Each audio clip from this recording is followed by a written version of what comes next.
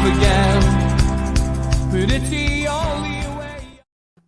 Good evening and welcome to NUFC Matters with me, Steve Wraith. It's Thursday night and I'm joined as always by Malcolm and Ivo. Good evening, lads. Hi, Steve. Good evening to you. Hi, John. Good to see you, and we're hoping to give the viewers at least 1 hour of comic relief and chat about Newcastle, because it's been a horrendous day news-wise with the invasion of Ukraine. Now, our thoughts are with all the people out there, and let's hope that there's some kind of resolve to this, because it's not a pretty picture that's being painted on anybody's television screen at this moment in time. But we will talk about football for the next hour. But if you want to talk.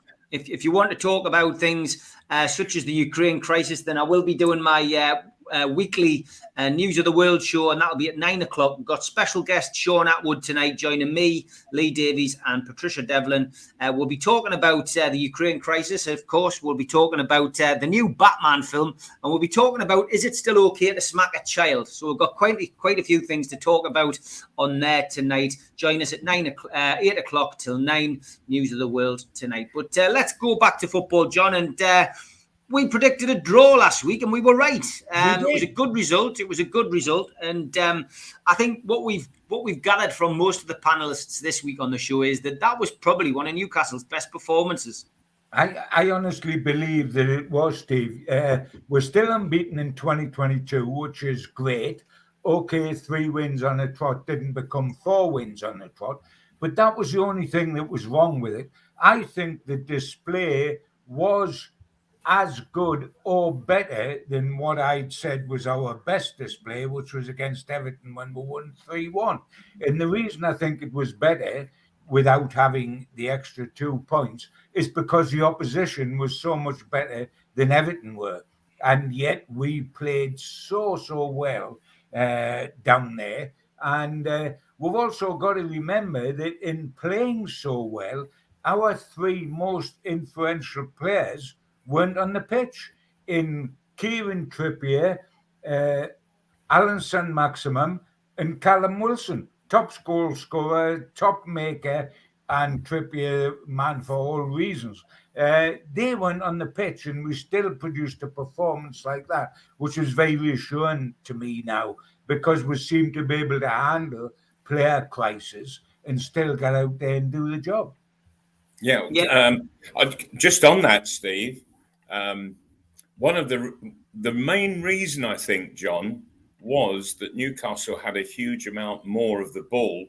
They had a greater percentage of possession than West Ham. It was 52-48 in Newcastle's favour, and prior to that, even against Everton, when Newcastle won 3-1 at home, Newcastle had less than 40% possession.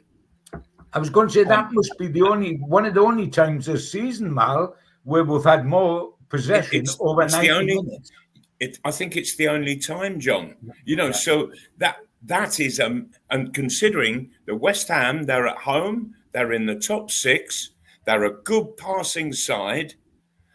That was a hell of an achievement on the part of the Newcastle side. It really was. And I wasn't just enthralled by watching them play, but I was just delighted for them. It's always lovely to be in possession of the ball, rather than chasing all the while. And for me, I just found it a joy to watch, and the players were enjoying playing in it as well. It was great. Well, I think what was significant, guys, was one of the quotes from David Moyes afterwards, when he said he was grateful to get a draw. He was pleased with the draw. How often have we had that? They're 5th top, they're playing at home, and he's grateful for a draw against Newcastle. Happy days. Yeah, absolutely. And I think that I think that was him tipping his cap to just how well Newcastle played. Sure. Rather than West Ham playing badly, he was letting Newcastle know they had played well. Correct. Yeah, 100%. Kraft got a bit of stick, mind lads, on social media. I know you're not both you're both not as fluent on social media as I am, but he got a bit of stick. Was it deserved? I mean, he gave away the free kick, but we got a 1-1 draw against a team that was top four when we went into the game. Steve, in all honesty, I thought that was the only real boo-boo that he made in the game, and we're used to seeing to him having a litany of boo-boos, and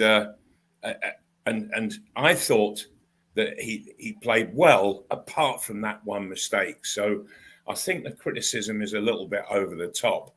It was difficult though, because we know that the internet, it's sort of a magnet for the antis of this world, and they just want to criticize and not be constructive, and really, that mistake was the only thing I think that could be picked on in the whole of the 90 minutes. I think you do get a situation, Malcolm, where some people have got to see something wrong with everything that happens in a game. Yeah. And of course, footballers are going to make mistakes, John. They're going to get it slightly wrong. Of course. All players do. Every team does.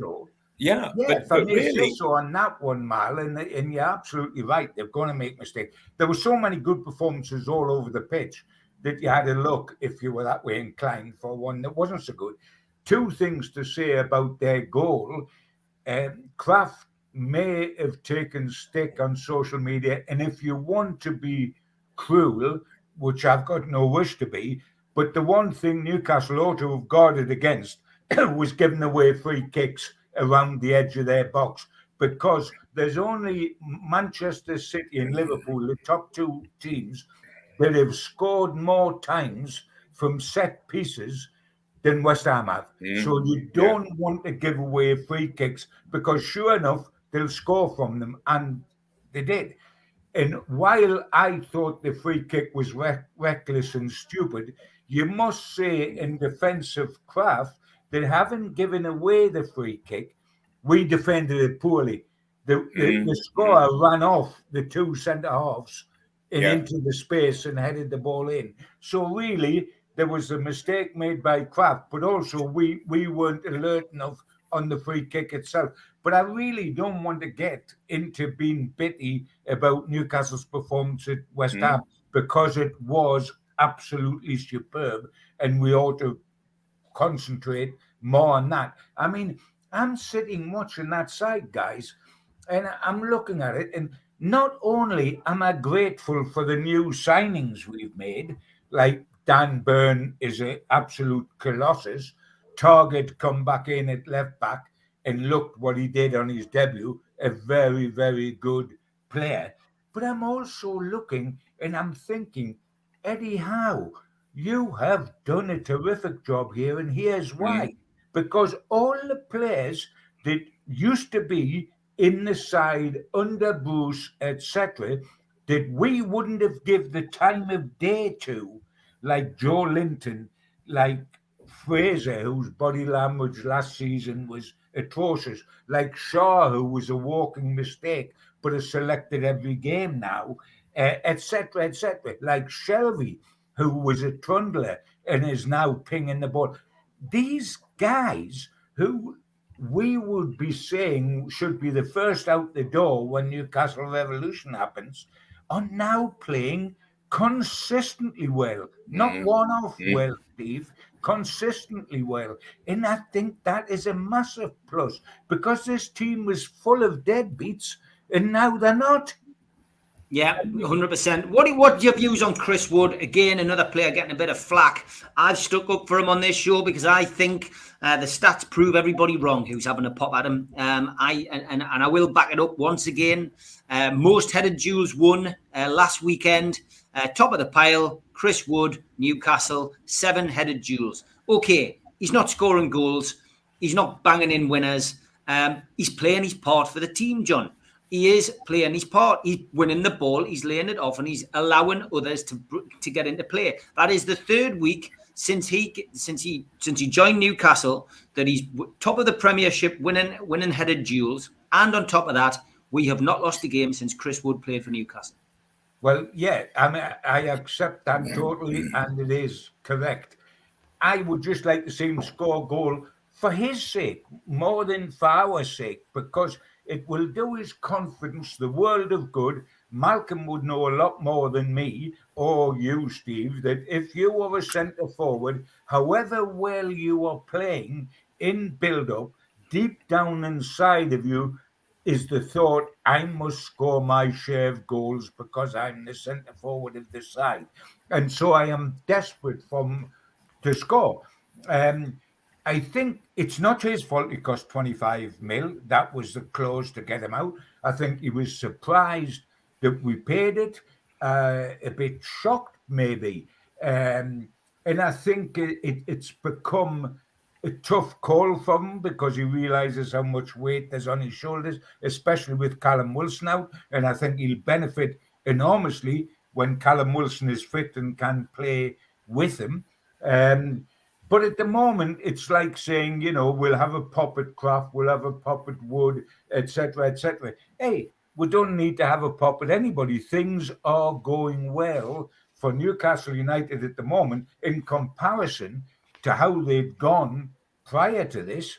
And so, let's not be vindictive, but I think that he does need a goal as much for himself for certain fans, because did you see the relief guys the other day, the match before last night, when Burnley had the great 3-0 win, and they've shocked us in the last two games, the great 3-0 win at Brighton, the centre forward they bought to replace Wood. And bought him for a lot less money, scored an excellent goal, and the relief on his face as he ran away, having scored the goal, to say I'm now on the mark, was absolutely enormous. And I think that happens with all centre forwards. Yes, it does. And you would know that, Malcolm, better than anyone. Oh, it's you get that first goal, and it just calms all the nerves down, and the game becomes a little easier. That you're not under tension all the while. And of course, as each game goes past where you haven't scored, that pressure just builds and builds and builds, and it's sitting on top of your head. It's difficult to live with. So you're absolutely right, John. He needs a goal, and if Newcastle can find their way into a situation on Saturday or whenever, where they can just knock one in and set him up, do so, and that's a good show of teamwork, teammates, and camaraderie. The ideal thing, Steve, is that we win 1-0 at Brentford and Wood scores a goal. Yeah, that would be lovely. Which is what we said last week. We're hoping that was going to happen last week. It didn't, but I'm sure that he'll continue in the same way, and I think he will get something at some point. So let's hope it is at Brentford at the weekend. Just veering off Newcastle before we go to the people in the chat, because there's a lot of questions coming in. A couple of things I want to ask. First of all, who would you say, lads, is the most consistent manager in league football at the moment? At the moment? Yeah. This season or just anybody? At the moment, this season. This season, the most consistent manager in football? At the moment, yeah. That's a good old question, isn't it? In football, when you say in football, do you mean the whole in the English leagues? Out of the 92 teams, who is the most consistent? Well, I know who isn't. Steve Bruce. Well, he is. No, that's where you're wrong. Because Chris Griever put this up. Bruce, 2021-2022 season stats. 2 teams managed, 11 games played, 1 League Cup game played, 8 games lost, 4 games drawn, 4 points from a possible 33, 0% win average, 66.66 loss average, 10 goals scored, 23 goals conceded, minus 30 in goal difference. There you go, lads. He is consistently bad. It's funny, Steve. It's funny when you asked, we always think immediately about who's the most consistent, like he's won the most games. And the reason I mentioned Bruce there is because in my column in the Chronicle tomorrow, I've said that. How dare all the punters elsewhere in the country, you know, they big name alleged punters who say we hounded Steve Bruce out of Newcastle and he was really doing a wonderful job. His record this season is that he's going to go in, he's still in the middle of February. He hasn't won a solitary single game, either for Newcastle or for West Brom. And he's supposed to be at his correct level now with the championship. He's supposed to be a championship manager. Well, they've played 4, lost 3 and drawn 1. And the Smuggies give them a goal start the other night and still beat them. Well, I am good friends with Steve Gibson's daughter, Victoria, and I did ring her to congratulate her on such a wonderful win the other night. So, yeah. Did you see any of it at all? You've got to remember as well, it was a Gibson win over Steve Bruce. Yeah. Cheers, guys. And the first goal of Middlesbrough's, that I think it levelled up the scoreline. It was an absolutely super goal. It was fairly simplistic, but it was just absolutely beautifully executed all the way through. Absolutely. As you know, lads, I do like to chuck up a little bit of history on this show as well now and then. And Jersey Mag sent this in. He goes, "Hi, Steve. I was wondering if Malcolm MacDonald or John Gibson could remember much about this pre-season fixture. I have been left this programme and I'd like to know a bit more about this trip and match on your next show, if that is okay. So it's a souvenir programme, Jersey Island versus Newcastle United Football Club. That's all we've got. Any idea of the date? It doesn't have a date on the front of it. Does it not? Can I jump in there just for a moment to see if this sheds any light on it? Because I suspect that's when this match took place. I've told the story before when I've appeared at live gigs, but I was in Jersey with Newcastle United, and it must be this game, at a pre-season game, walked into the hotel, into the dining room at night. Newcastle players were all sitting down the bottom of the dining room as a team, and I walked over to an ordinary table, sat down, and this very nasal voice said, "John Gibson, what are you doing here?" And it was Cloughie, because Brian Clough didn't go on pre-season trips with Forest. He sent his number 2, and he was there with Barbara in the hotel having a break before the season started. He asked me why I wasn't having a meal with the team, and I said, well, that isn't the way it works at Newcastle. So he said, right. He said, excuse me, and he got one of the waiters across, and he picked up all my food. I was in the middle of the main course, just picked it up from in front of me in the bottle of wine and shipped it over to Cloughie's table and plonked it on Cloughie's table. And he said, for the next 3 nights, you're going to have dinner with me. And I was in the bar afterwards. I was in the bar talking to Cloughie just literally after dinner. And Newcastle director, who shall be nameless, come across and said, Brian, so lovely to see you, etc., etc. And Cloughie, thinking I'd been snubbed by Newcastle because I wasn't allowed to eat with him, turned round to the director and said, excuse me, I'm talking to a personal friend of mine. I'll see you later. And turned round and said, yes, John, now what were we saying? So there was a lot of great fun. Brilliant. And I've got to think that was when this program is, because we didn't go over to Jersey for pre-season friendlies every pre-season, so it's got to be that program was from the time Cloughie played his little bit with Gibbo. When was it though, John? Great Because certainly wasn't in the 5 years I was at Newcastle. No, great question. I think Lord Bill was chairman, but I mean he was chairman for an awful long time. Yes. It probably. Would it be just, when was Cloughie in his pomp when he won the European Cup, etc., etc.? I'm wondering if it was whether it was just before. Nottingham Forest. That was. the very end of the 70s. Yes, yeah. It was before you come to us, Malcolm. No, end of the 70s. No, but I think the time we are talking about where I was with Cloughie on the Highland is before. I was before that time. Before you come to us. Right. But certainly I can't. So you would have been at Derby County then. I mean, I was following Newcastle United all the time then, as you know, every match. And that's the only time I was pre-season in Jersey. And whether it was before you or after you, it's the only time we played pre-season in Jersey. So that program has got to be from that. What I'll do tonight, I'll be whipping on into my record book from the time and see where we played in Jersey. Well, let us know if you get a chance. Make a note. Right. Make a note. Steve, before we go on, just hoping that I can see something going into a number of record books tonight. As soon as we finish the program here, I'm dashing in my car to get down to North Shields Football Ground.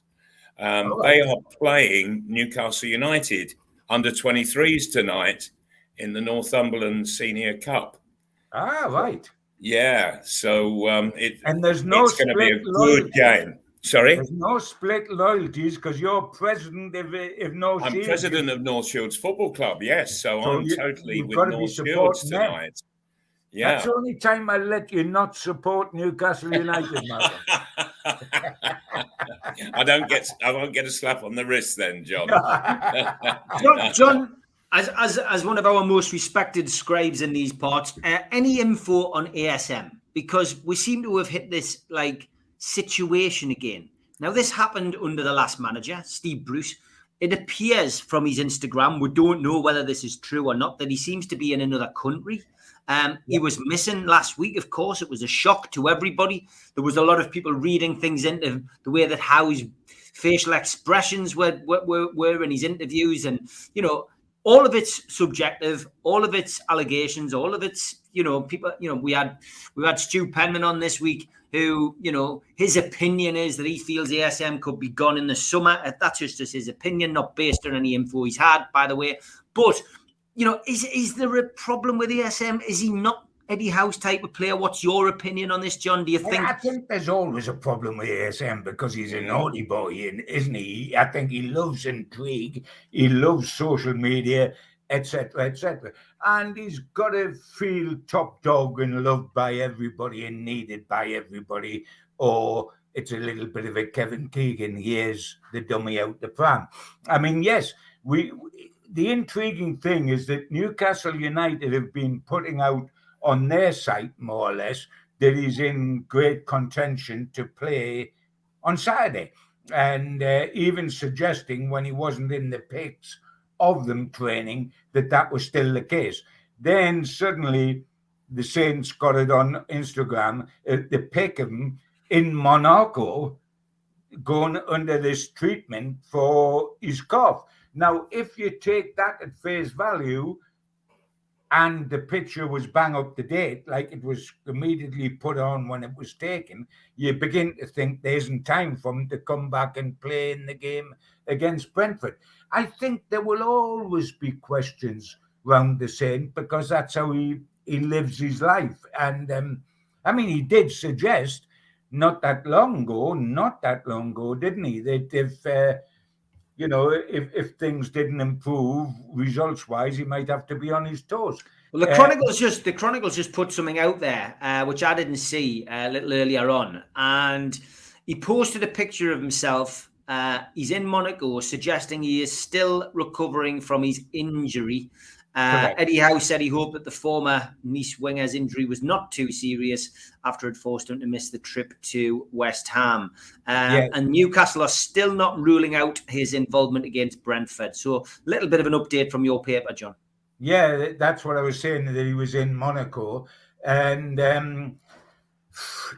but where does that leave you time-wise, whether he can come back and play? I know you can drop in from Monaco to London very, very quickly if he was wanting to link up with the squad in London, but how physically fit would he then be to play in the game, or would he just be a bench job or whatever? I think, Alan, is a bit of a drama guy and thrives on it. And okay, that's fine if he goes out and does the job for us. We could do with him back. There's no question about that, because when he does fire, it makes a huge difference.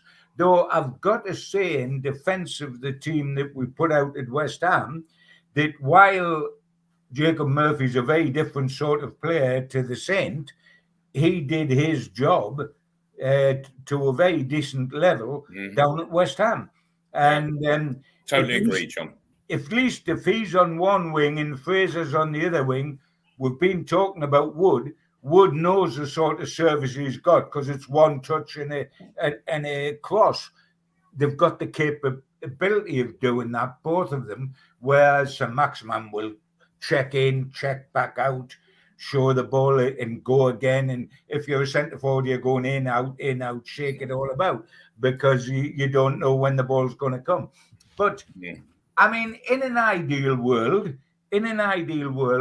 on Saturday, I would want St. Maximin in the team, and I would be tempted to have Manquillo in the team for Clough, is my two changes. And I would leave Shaw in ahead of Lascelles, because he's done nothing to get him out the side. So in an ideal world, with everybody fit, that's what I would do with the team. But if we had to go with the team that played at West Ham, I wouldn't be crying. Matt, what's your views on the Maverick that is ASM? I really would like to see a lot more positivity from him, and positivity in the way of looking to create and make things. I think all too often he just goes on mazy runs, and he'll go across the pitch, and he's never looking to get himself in through the defenders and go at goal, and he's not looking to knock anybody else in. And he just goes on mazes across the pitch, and I would sit him down personally, and I would say, right, come on, here are your stats. You tell me from those stats, how many goals are you going to score in a season? How many goals are you going to make for others in a season? Because at the moment, you're not scoring enough, you're not making enough, but you've got the ball probably more than any other Newcastle player. So, come on, you've got to pull your socks up and start to be more constructive in what you do. You've got all the skills under the sun. Put them to real use, and it might sound like giving him a bit of a bollocking, but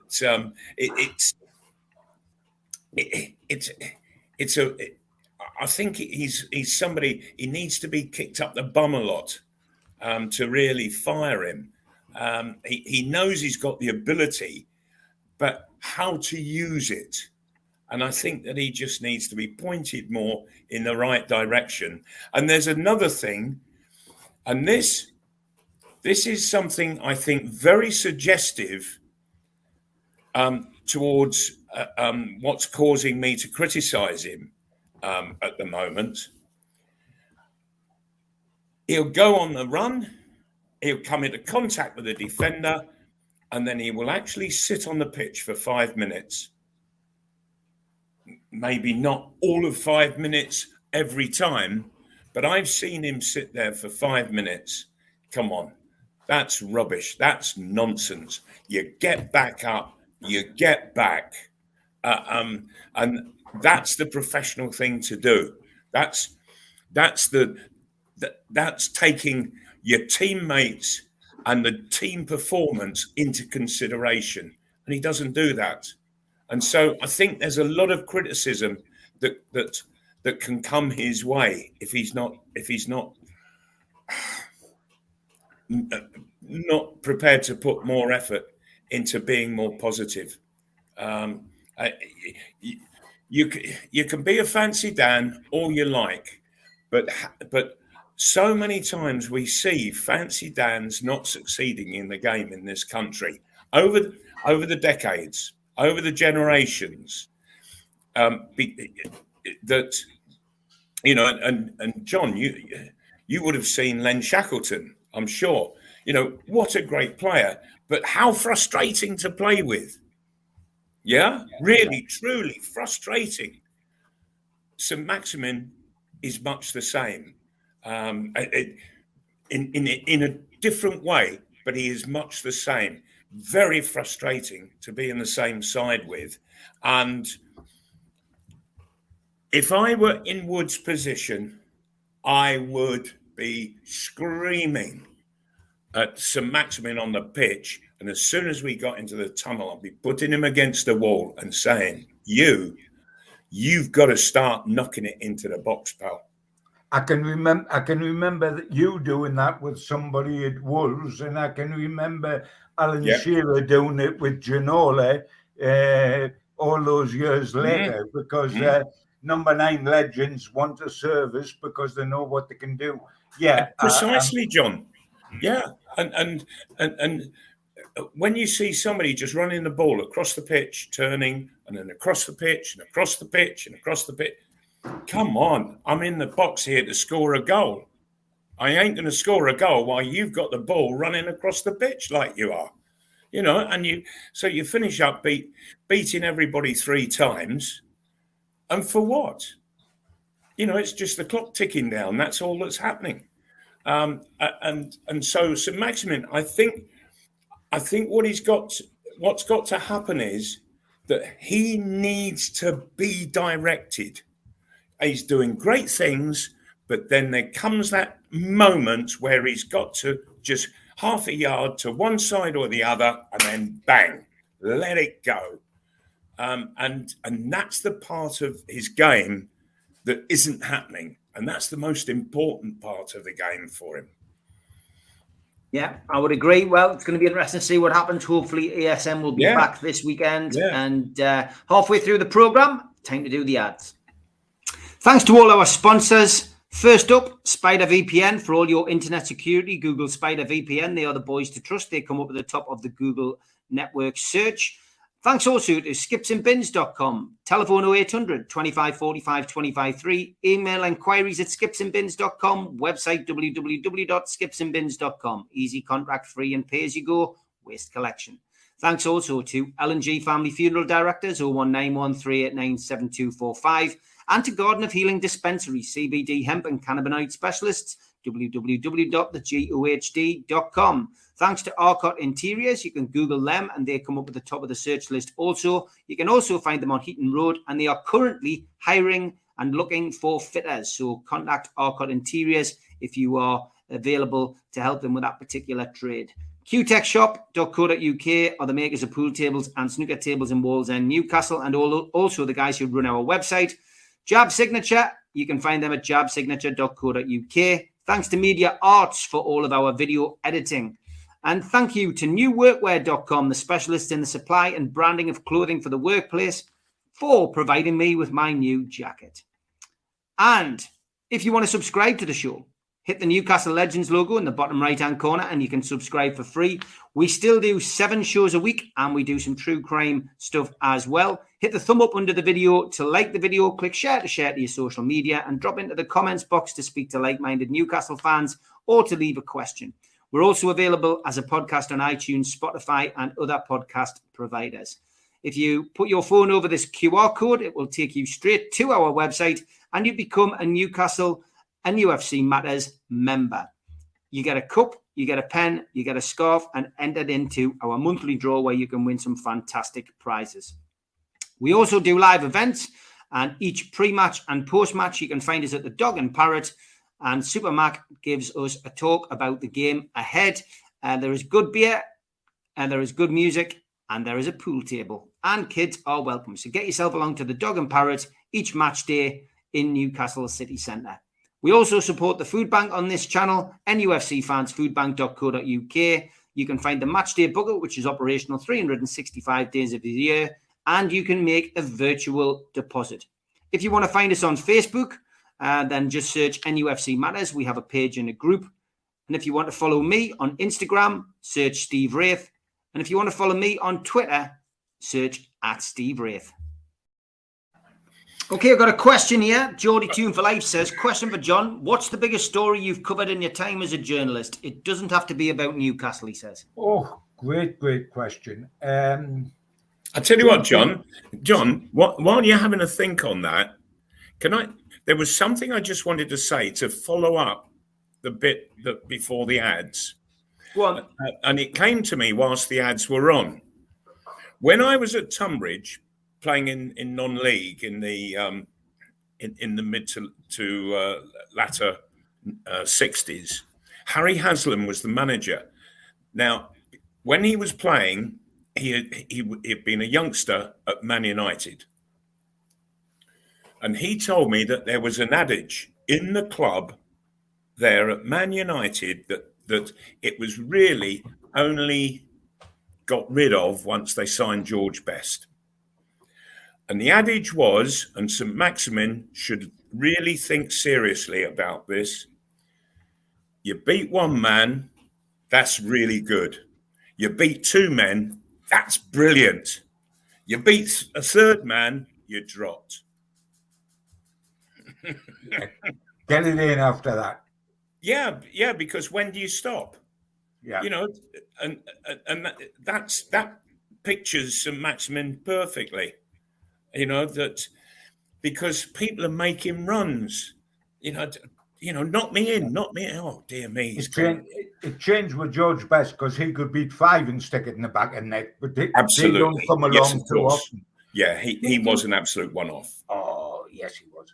Thinking of what you said off the top of my head, Steve, on what I've covered without having had time to think about it, two things leap out at me as being huge, not involving Newcastle, as was said. The first one, if you remember, I covered the World Cup final, and remember Ronaldo, who was the centre forward of Brazil, not the Portuguese Ronaldo, yes, the centre forward of Brazil that scored a pile of goals. Wonderful finisher. He missed the final because he took a fit in the. You're talking of Paris here, John, aren't you? He took a fit. You're talking of Paris. Yes. Yes. He took a fit in the hotel on the night before the final. He was rushed into hospital. He was with Carlos. He was with Roberto Carlos in the room. He was rushed to hospital. It was all kept quiet, of course. And then he come out of hospital the next day because he wanted to play in the final. He said he was okay. He went down the ground. And an hour before the kickoff, as per, we got the teams in the press box, and Ronaldo was not in the team. And that's the first indication we had that anything was wrong. And it was sensational. Because, you know, it's like Manchester United in a European Cup final and George Best isn't in it, etc., etc. So we're absolutely on the phone trying to find out what happens. And then within 20 minutes, a new team sheet comes up without anything announced. A new team sheet comes up and is handed to us all. And Ronaldo is in the team. And we think, wait a minute. We've had a team sheet without him in. We've had a team sheet with him in. And what it was is that he had actually appeared. So we're trying to find the real stories. He had appeared at the ground straight from hospital, tried to convince them because it was the greatest moment of his life with playing a World Cup final that he was okay. He actually played, never kicked the ball, was substituted, and I think Brazil lost. But that was one of the greatest sensational stories you're ever going to get in football, where the greatest player in the world is due to miss the World Cup final an hour before the kickoff, and then all of a sudden is put back in the team. What has happened? Has he got an injury? And it turns out he'd had an epileptic fit in the hotel the previous night. That was sensational worldwide. The other one is a lot more obvious, and it's not football. I covered the Olympic Games in Munich when we had the Palestinians, the Black September gang, taking over the Israelis, shooting a lot of them dead, going off to the airport, and then the lights went out and they were all shot. I was stupid enough in that when they shot off to the airport, I was stupid enough to get in a taxi and tell the taxi I wanted to go to the same airport because I wanted to see what happened. We got within about half a mile of the airport, just outside of Munich, and you could hear the shooting. The taxi driver jumped out of the taxi, left his doors open, and said in English, "F you," pointing to Slot, and took to his toes down the road. In other words, if you think I'm going up there in the crossfire, you're joking. And we were left sitting in the taxi with the doors open. Another sensational world story, as we all know. And I've never had such a feeling. 2 days later, the Olympic Games started again, and I'm sitting in a stadium watching somebody do that pole vault and thinking, does this really matter? The first time I've thought, does sport really matter? Because we'd had all the massacre, etc., 2 days before, and it was very, very difficult to equate all that. Sure. So the big things was Ronaldo and the Munich disaster at the Olympic Games.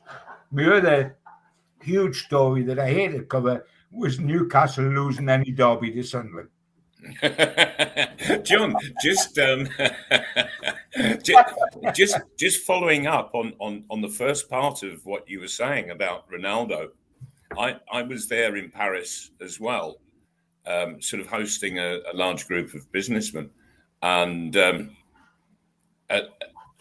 one of the guys, we were up behind one of the goals. And this was, some 40 minutes before the game was due to start. And the French were out and getting themselves warmed up and passing and what have you. And one of the business guys came and he said, "I've been watching you, studying all that's going on." He said, he said, why are you doing that? And I said, "Well, have a look down there and tell me what you see or you don't see." Well, he said, "No, is France warming up?" I said, "Yeah, Brazil aren't." "Why?" And they didn't go out and warm up before the game. So much confusion, Malcolm. Yes, there was so much confusion. Yeah, and there must have been pandemonium going on up by the dressing rooms. Absolutely. Because the referee, he wants a team sheet. This is the World Cup final. The television companies, they'll be wanting the team sheet, get the teams up on a screen and let people know who are playing. And there was all this confusion going on. And there was just a no-show pre-match. What I've got, Malcolm, which must be unique just as memorabilia, because it always has the time on, I've got the team sheet for the World Cup final an hour before the game with no Ronaldo in, and then I've got the team sheet 20 minutes later for the World Cup final with Ronaldo in. Yeah. The first team sheet he ain't in, 20 minutes later he is. It's the greatest final of all time. It's in Paris, it's against France, and of course France won. But Ronaldo was such a goal scorer in that side. Yes, he was, John. Huge goal scorer. But when he came on the pitch, he was trance-like. I was about to say he was literally in a trance and never kicked the ball all game. It was a mistake. They played with 10 men. He didn't run a step. They played with 10 men, Malcolm. Yeah, he staggered about. They played with 10 men. And the game just went on around him. It was the most bizarre thing I've ever seen in such an important game. Yeah. So that one and Munich and Newcastle losing 3 successive derbies or whatever it was to Sunderland. Dreadful. Question by you there, Mal, from Tell. He goes, a question by Malcolm as a player. What was the most intimidating ground you played at? And do players get affected in the same way that Jordan Pickford seems to at St James's Park? Yes, there are those players who will become affected. the ground I found, there were two grounds that I found really difficult to play at, and you could never put your finger on why. Is it your team just doesn't get going or what? But one was Leicester, Filbert Street, not the stadium they play at now, the King Power, and the other was Goodison Park. And I always found it a real battle just to get the game going. Not a battle with Everton, with the opposition, but almost with yourself and the rest of the team, all battling just to trying to get going and sort of get the game under your control. And it was always very, very difficult. Difficult grounds to play at. But there were others where I couldn't get there quick enough. They were just a joy to play at. You knew that, come on, this is going to be our day, guys. Let's get there and let's murder them. Yeah, okay, good question, good stuff. Steve says, can we create enough chances at Brentford? We didn't at West Ham. It was a mistake from Rice, to be fair. No clear-cut attempt. Burnley had 3 against Spurs.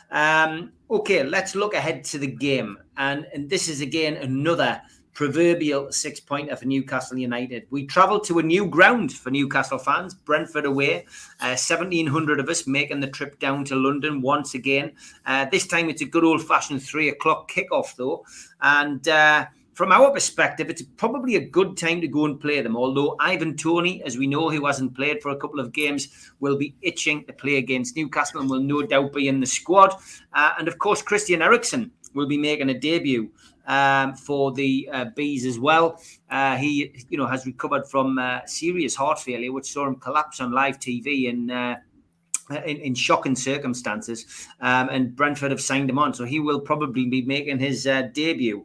As for Newcastle United, well, it's still a little bit too early to find out who is going to be available, but photographs from the training ground would suggest that Manquillo is going to be fit and available this weekend. We do know, of course, that Trippier, Ritchie and Wilson will all be unavailable. As we've already discussed on the show, we're not sure on ASM. There could be a late call on him. And Ryan Fraser's fitness as well is to be confirmed. Since beating Aston Villa at home in earliest part of January, they've only taken 1 point from a possible 21. And the home form isn't sparkling. They've won 4, drawn 2 and lost the other 7. One of the great levelers in this game, of course, is the referee. Mike Dean will be in the middle against Newcastle and not very popular with Newcastle fans. It has to be said. The song "It's All About You" tends to echo out from the away end whenever we get Mike Dean. On VAR, it is Darren England, and VAR, dare I say it, has been switched on a couple of occasions in recent times for Newcastle. So hopefully that will be able to help us out if required. But after last night's results, let's forget Burnley, lads. Gibbo, let's forget Burnley, right? There's always a team that gets out of it. 1 or 2 teams get out of it. There's always a couple of teams dropping like stones. At the moment, Leeds, for me, look like the team in danger, sharply followed by Everton when you look at their run-in. I still think Everton will have enough to get out of it. I think Lampard will be shrewd enough. Bielsa looks like he's lost at sea. 6-0 last night against Liverpool. Hasn't done them any favours. The goal difference is certainly a lot worse now than it was a couple of weeks ago. And Brentford, of course, if we can get a win at Brentford, we've still got 2 games in hand on them. They're right in the mix now. So this is a big, big game. Last week was a big game. We got a point against a team in the top 4 at the time of kickoff. But now, Gibbo, this is a 6-pointer. Without a shadow of doubt. And I saw a question run around the bottom of the screen earlier, how many teams are in the relegation fight. I think there's 7 now. There's the 3 at the bottom. We are 4th bottom, Everton, Leeds and Brentford. There's 7 in the mix with 3 from 7. In Burnley, when we won 3 on the trot, we must have sent shockwaves running around anybody in the bottom half of the table because, here come Newcastle. Burnley have done exactly the same in the last two fixtures by winning 3-0 at Brighton. That was the eye-opener, wasn't it, guys? They scored 3-0, and then they followed it up with Tottenham 1-0. I think Tottenham away from home are always likely to have a soft centre, and sure enough they did. But, let us fear not, my friends, that Burnley's coming away. If we presume that Watford and Norwich will probably go down, the third team, I think, will either be Brentford if we beat them on Saturday, or Leeds, who have let in 56 goals in 25 matches, which is horrendous. I think Everton will scrape it. They're very much in it, but the home form might just get them scraped to safety, where they're producing stuff at home in the two games Lampard's played at home and been horrible away, that they might just squeeze in. But I look at Leeds, and I've got a feeling that at the end of the season, they might go and Bielsa might go as well from Leeds, because I think Bielsa has been touted as a genius and has unquestionably produces attractive football, has got something about him as a coach. But if you look at his record outside of managing Argentina, which is totally different, you're not playing every week, you're playing occasionally. Outside of Argentina, he has never stayed at a club side as long as he stayed at Leeds, because what he brings to a club is a huge intensity in training from day one, a huge level of fitness, which initially has average players looking very good players. But if you do that season after season after season, players become frayed at the edges.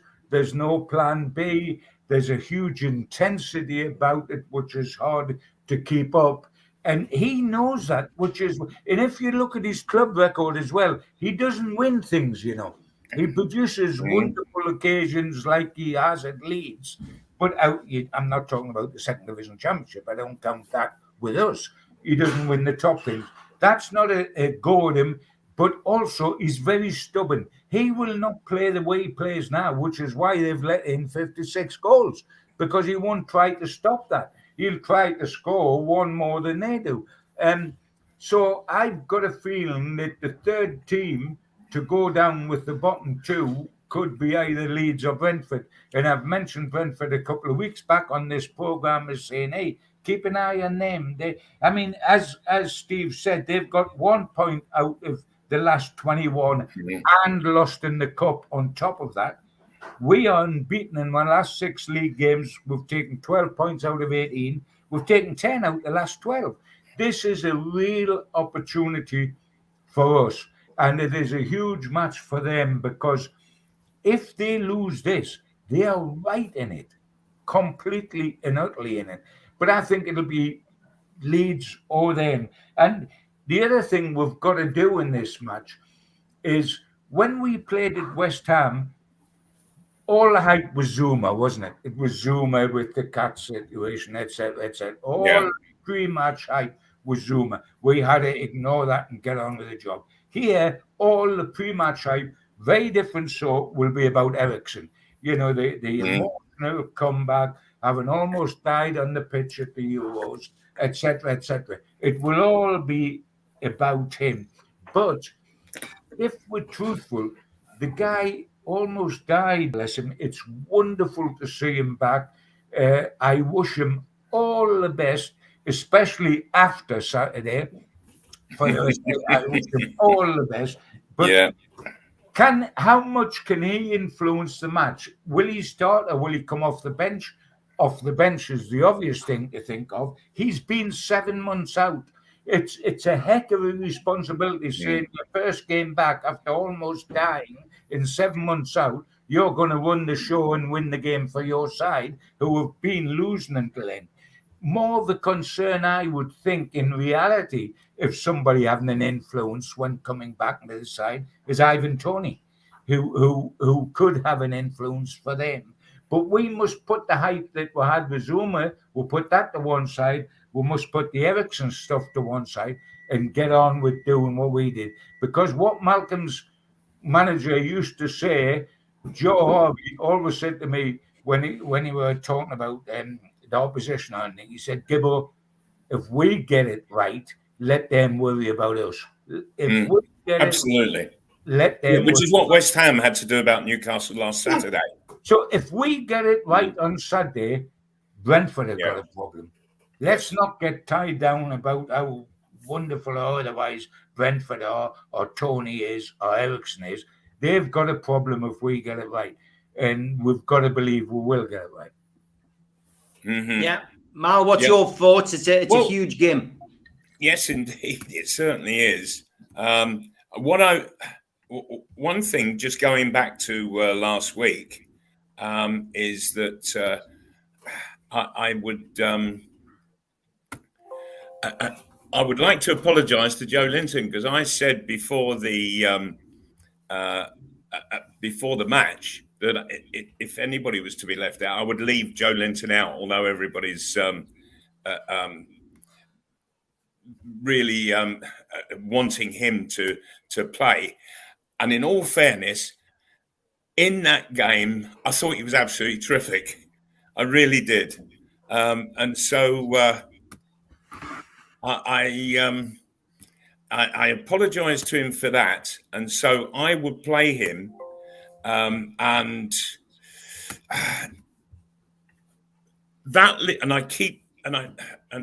so puzzling in my head is, what do you do with Bruno? Do you just still leave him on the bench yet again? And it's one of those posers that a manager just prays for. Mm-hmm.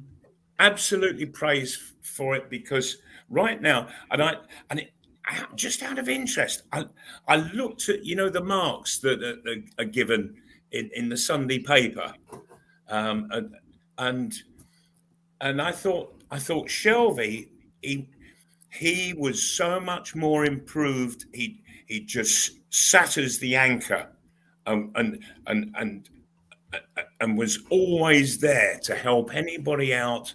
And I thought the midfield just looked so solid during that game. And Shelvey got the lowest points of everybody. And I thought, that's because he's not going and wanting to do fancy damn passing and all of that. And that's what Newcastle don't want. And so how does Bruno get into the side? Because I think he would do ever so well. And I just wonder about looking at some point during the game to try Bruno playing off of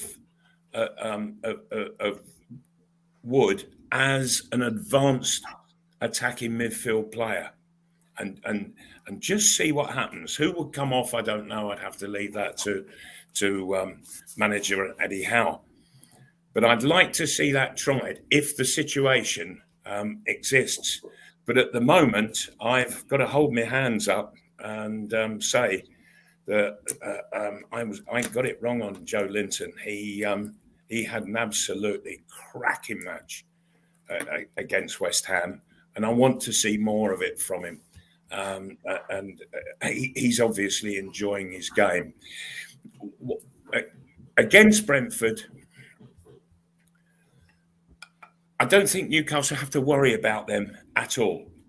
What they need to do is just work on all the good stuff that we've started to see coming from them. I get that feeling that there's something really building. And how big can that actually grow? Well, we'll see over the coming months and couple of years. But I get the feeling that that the revolution at Newcastle United has started, and well done to Eddie Howe for that, because he's built that base. Score, Malcolm. Score. I'm going to take Newcastle to win 2-0. I mean, from my point of view, if I may say, guys, taking up Mal's point, because it's so interesting about Bruno, etc., and it's only my opinion. It's certainly not necessarily Mal's or Steve's or the managers, but I don't think you can drop any of the three midfield players that have just played. You cannot leave them out collectively or individually. Willock was absolutely outstanding, scored his first goal. Joe Linton's doing terrific. Shelby is the anchor, as Malcolm talked about. I don't think you can start with Bruno. I'll tell you when they'll start with Bruno. They'll start with Bruno when we lose a match, and that might be 1-0 at Chelsea away, and Bruno will start the next game. So I'm forecasting that Bruno's first debut will be the game after Chelsea. As far as Mal says, I don't think you'll see Bruno go on, and it's a fascinating thought, and players at Chiefs support the Wood during a game or at the start of a game, because he is essentially a lower Brazilian and a great passer in as much as you play next when he has the ball, because he makes certain passes to one of his own. He's a deep lying midfield player. He will play in front of the back four. He has got this physicality where he gets his body between ball and opponent and wins it, and he gives it so that we play next. I don't think he'll play up the park ever. I think he'll be deep. And we've got to wait for that to happen. It won't happen. But there's no space for him, John, though. Eh? There's no space there for him. They knew what they were buying, Malcolm. They bought a deep-lying midfielder who puts his body on the line, breaks up play, and then passes it short but decisive to somebody else. You won't come out and do a driving midfielder and suddenly spray a 30-yard pass. I think the last time he did a 30-yard pass, he was probably 16. Anyway, down there, Newcastle to win. I'm going to let them have a goal, because if you look at our recent record, we never let in more than one, but we always seem to let in one. So I'm going 2-1 to Newcastle. But I would even settle more for Malcolm's score. Stephen, you've got to put your score on the line, my son. I'm going for a 1-0 win. I think it'll be a tight game. I think it'll be a tight game. And but I'm going to go. We're going to get the goal like I was asking. And I'm going to go 1-0, and I'm going to go for Joe Willock to continue his run. And we haven't even touched on Joe Willock. I thought he played really well. He's been most improved over the last few weeks, and he coined it with a goal last week. I'm going to back him to get the winner. 1-0, lads. But I don't care what the score is. We've got 3 different scores, but we've all agreed Newcastle's won. If that happens, that'll do for me. It can be 2-0, 2-1, or 1-0. That'll do for me. Yeah. Great stuff, lads. We've gone into extra time. Look forward to seeing you next week. Take care, lads. Lovely seeing you. Take care, boys. Bye.